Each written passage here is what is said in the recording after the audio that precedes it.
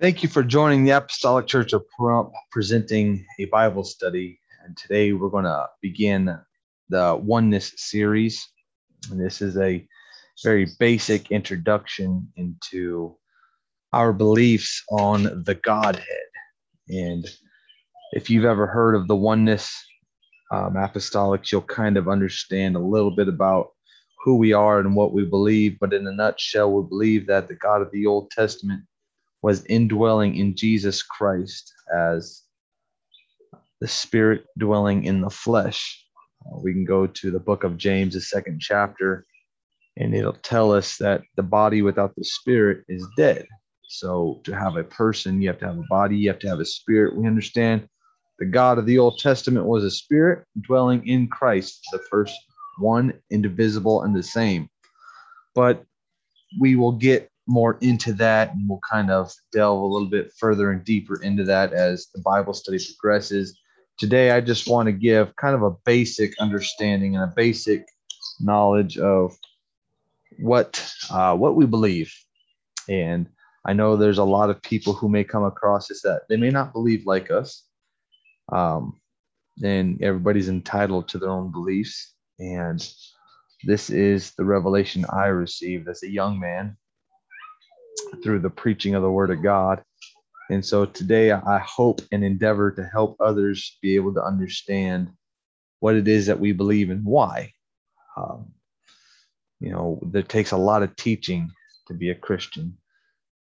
Paul wrote, and he said, these things command and teach.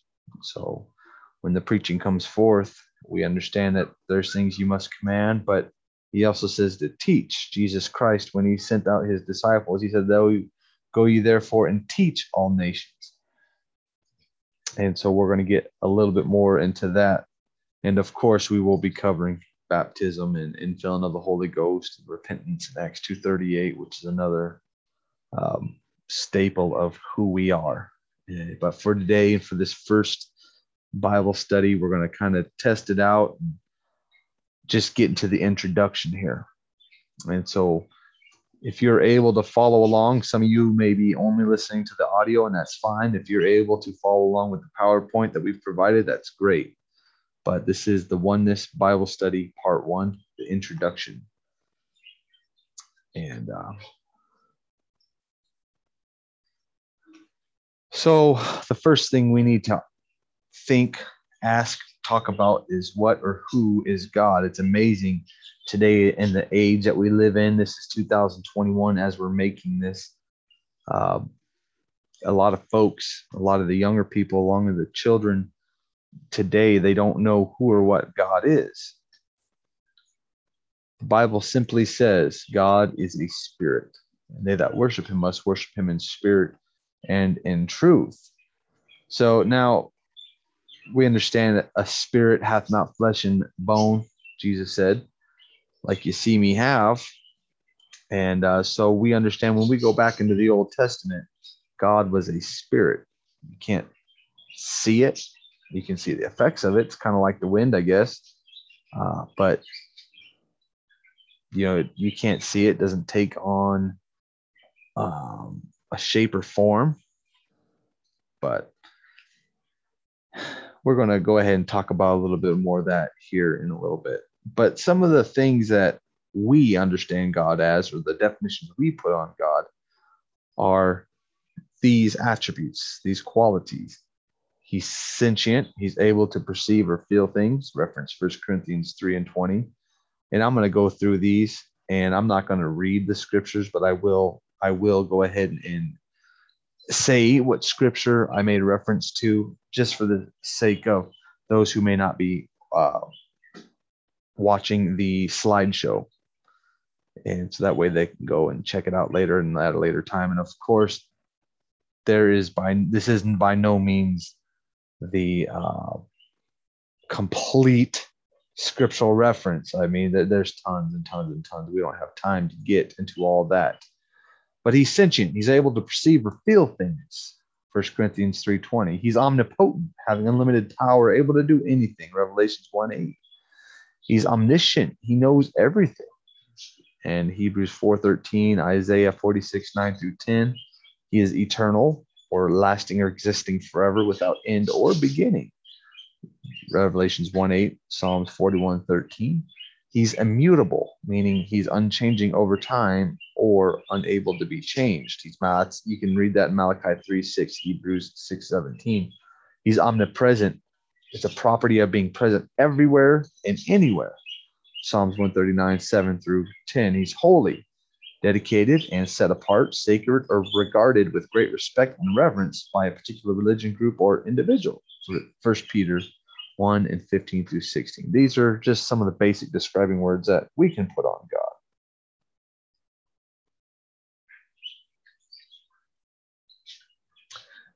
Where should we start? How about the very beginning? Genesis 1:1. In the beginning, God created the heaven and the earth.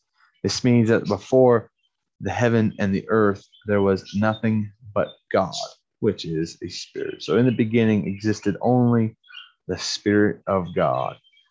Isaiah 44:24 tells us, "Thus saith the Lord thy Redeemer, and he that formed thee from the womb." Amen. I want to stop right there and let you know that God formed us from the womb. From the womb, we were created of God and known of God. It says, "I am the Lord that maketh all things, that stretcheth forth the heavens alone, that spreadeth abroad the earth by myself." We understand that God did this alone and by himself. There was nobody with him when he did it. He did it alone. Genesis 1:2 tells us that the Spirit of God moved on the face of the deep. John 1:1. Let's go to another beginning. It says here that in the beginning was Word. The Word was with God, and the Word was God. The same was in the beginning with God. All things were made by him, and without him was not anything made that was made. Now, of course, we attribute that to Jesus Christ, but we understand through teaching that Jesus Christ did not exist in the flesh until Galatians, the 3rd chapter. He was born of a woman. When the fullness of time was come, he was born of a woman made under the law. The law didn't come around until Moses. And so we understand that when the fullness of time was come, God sent forth his son made of a woman. And so father and son is just a relationship. And so we're going to get into that more later. But here we look at the word that we see in John, the 1st chapter. It's logos, means word. It's something said, including the thought, by implication, a topic or subject of discourse. Also reasoning, the mental faculty, or motive, by extension, a computation. To have a word or a thought, you must have a speaker or a thinker. The thoughts and or plans, the computations, etc., the reasoning, the mental faculty of God were with him in the beginning. And by them was everything made. That makes sense. God had a plan. God had a concept. God had an idea. He had a blueprint. And just one of the many, many examples that we read about in the Bible, we can read in 1 Peter 1:18, "For as much as you know that you were not redeemed with corruptible things as silver and gold from your vain conversation received by tradition from your fathers, but with the precious blood of Christ, as of a lamb without blemish, without spot, who verily was foreordained before the foundation of the world, but was manifest or made known or shown in these last times for you." And if we read John, the 1st chapter, it goes on to say in the 14th verse, "And the word became flesh and dwelt among us." It dwelt among us when it became flesh. And then that is when the world finally, for the first time, could see Jesus Christ. And we can read in 1 Timothy 3:16, to wit that God, 1 Timothy 3:16, "Without controversy, great is a mystery of godliness. God was manifest in the flesh." And he wasn't manifest until these last times for you and I. But this is a long and a huge subject, and there's no way we can cover it all in one sitting. But here we understand that there was something foreordained before the foundation of the world. That doesn't mean Jesus Christ hung on a cross literally. Before the world existed, there was no cross. There was no Golgotha until God created it. So we understand that there was a plan for man if he sinned. If man were to sin, there would be a plan put in place that he would come and die for the world.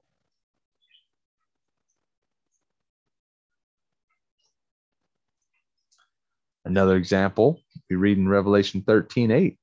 All that dwell upon the earth shall worship him, whose names are not written in the book of the life of the Lamb, slain from the foundation of the world. That doesn't mean when God created the heavens and the earth, the Lamb was literally slain then. It wasn't until Calvary. So we understand that the thoughts, the plans, the mental faculty, the reasoning was in the beginning with God. Jesus Christ was with God in the beginning as far as a concept and a thought and a plan and a blueprint. But in 1:14 of John, it says the word, thought, the blueprint, the plan, the mental faculties and the reasoning became flesh. God had a plan for humanity, but to understand that we need to know more about God. Isaiah 43:10, the scripture we quote very often, says, "Ye are my witnesses, saith the Lord, and my servant whom I have chosen, that ye may know and believe me and understand that I am he. Before me there was no God formed, neither shall there be after me. I, even I, am the Lord. And beside me there is no Savior." There's only one. Amen. Verse 12 says, "I have declared and have saved, and I have showed when there was no strange God among you. Therefore ye are my witnesses, saith the Lord, that I am God." You can understand who God is. He wants us to understand who he is. John 8:24 says, "I said therefore unto you that ye shall die in your sins, for if you believe not that I am he, ye shall die in your sins." Amen. Isaiah said here that you may know, believe, and understand that I am he. And Jesus makes reference to Abraham in the Gospels, and he says, "Before Abraham was, I am." And of course, we understand that Moses in the Old Testament asked God who he should say sent him to liberate the children of Israel out of bondage. And God, of course, told Moses to tell them that I am sent you. And so we understand here that these things all tie together. But once again, we'll get more in depth into all that as we go along in this Bible study. One of the things we need to understand in Hebrews 11:6 is that without faith, it's impossible to please him. You got to have faith. The word of God did not profit those not being mixed with faith, the Bible teaches us. But here in Hebrews 11:6, it says, "Without faith, it is impossible to please him. For he that cometh to God must believe that he is," or that he exists, "and that he is a rewarder of them that diligently seek him." I want to emphasize this today as our introduction, that God wants us to seek him. I don't think we ever get to a place in God where we've learned it all, we figured it all out.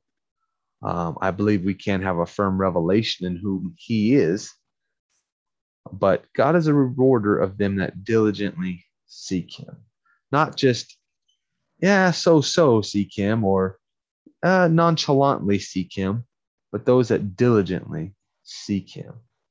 Read your Bible, pray, ask God to reveal himself to you. I believe that if you do that with a humble and sincere heart, he will do that. And so that's going to kind of conclude our introductory Bible study. I know that may be short. To some of you, that may have been long. I don't know. But that is just a basic introduction into who we are and what we believe and the oneness of the Godhead that we hold fast to. I'm not just going to quote Deuteronomy 6:4 and yell it many, many times, but I'm going to try to explain it and teach how God is one. And, if we're made in his image, when you look at me, when you look at you, I do not see a triune relationship. Everybody quotes Genesis, I think it's 1:26, that let us make man in our image. Well, if you read the very next verse, it says, "So God created man in his singular image." And so when you look in the mirror, you see one person. And we have a body and we have a spirit and we do have a soul. That's something we'll go over too. But There's a body and there's a spirit that makes up one person. I have a body, I have a spirit, I'm one person. And this is how we believe God is designed, how God chose it to be. Um, the body without the spirit's dead. Jesus Christ hung on the cross. Where the Bible says when he gave up the ghost or the spirit, he died. That is a definition of death. But there's a lot of that still to come. And I hope I've been able to kind of pique your curiosity and whet your curiosity. And hopefully you'll stick with us and join us for some more. Hopefully this has been enough to get you curious about who we are and what we believe. And, you know what, if anything, just to help grow your Bible knowledge. And we will use a lot of scripture here. I personally use the King James Version. It's just, you know, it's just the safest, most trusted version. And so I like that. It's worked. It's worked for this long. And so we're going to stick with it. Um, you know, next time you join in with us, grab your Bible and join us. And we're going to see exactly what God will do for us and what he'll illuminate and revelate and what he's going to show us from his word. So thank you all for joining us, and join us next time as we get to the next portion of our Bible study. The next step in our series is we're going to talk about the God of the Old Testament. Once again, thank you for joining us, and we hope to see you next time.